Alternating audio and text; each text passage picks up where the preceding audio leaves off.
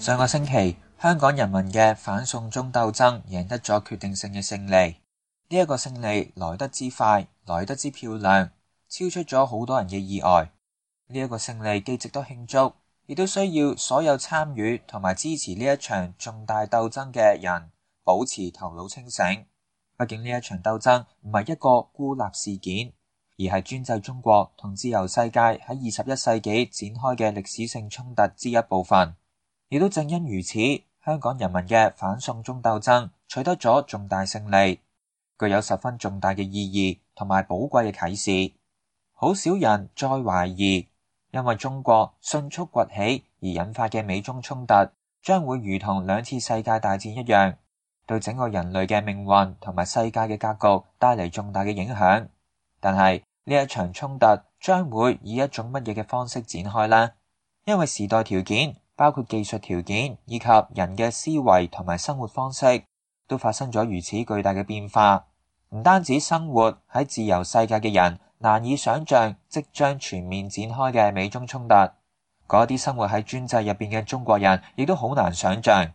呢一個問題同最近香港嘅反送中鬥爭有啲乜嘢關係呢？我嘅睇法係，習近平同埋中共當權者之所以被逼做出咗重大退讓，絕對唔係因為佢哋突然間良心發現，而係香港人民喺整個自由世界支持之下進行嘅呢一場反送中鬥爭，顛覆或者動搖咗中共當權者關於香港問題嘅一啲重要預設，迫使佢哋唔可以唔放棄原本不惜動武同埋攤牌嘅香港預案。由於香港人對當局最近迫害雨傘運動嘅領袖並無強烈反應，中共當權者原本認為繼續升級對香港嘅恐怖統治，多數香港人會選擇沉默，同時自顧不暇嘅美國同埋西方國家對於香港人權嘅惡化亦都會無可奈何。但結果係，當中共同埋香港當局面對港人堅定同埋沉着嘅反送中抗爭，面對美國同埋歐盟籌劃制裁同埋送中法案相關嘅當權者嘅時候，中共同埋香港嘅權貴內部反而好快就發生咗嚴重嘅分歧同埋分化。儘管多年嚟中共當局一直都喺度準備危機爆發嘅時候迅速接管香港嘅預案，亦都就係話中共當權者原本以為自己有準備，亦都有能力同香港民主力量攤牌，但事到臨頭就發現自己接受唔到徹底攤牌嘅後果。點樣去理解中共當權者呢一種近乎脆弱嘅表現呢？係佢哋害怕殺人？係佢哋害怕流血？我並唔係咁樣睇。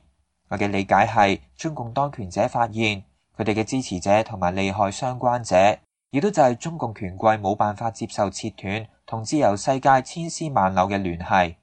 而香港正正係呢一種聯繫最重要嘅樞紐。中共雖然可以憑強力接管香港，但係香港自由嘅死亡，同時亦都意味住中國權貴利益有喪失殆盡嘅巨大風險。亦都即係話，香港人民嘅自由同中國權貴嘅財富同埋機會有住一種奇特嘅共生關係。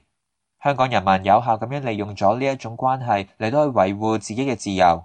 體現咗香港人嘅政治智慧。歷史上，地中海沿岸嘅城邦國家利用呢一種智慧嚟到去保住自己嘅自由，亦都係早有先例㗎。不容否認嘅係，過去多年，香港人嘅自由同埋中國權貴利益嘅共生關係，對自由世界嘅精神同埋秩序被腐蝕同埋侵蝕有好大嘅關係。但係呢一次反送中鬥爭嘅勝利俾我哋嘅啟示就係，呢一種共生關係並非只有負面發展嘅可能，而係亦都有促進自由精神同埋秩序喺中國大陸擴展嘅空間。呢一種積極嘅可能性當然唔會自動咁樣實現，而係要依賴世界上所有追求自由嘅人嘅協同努力同埋智慧。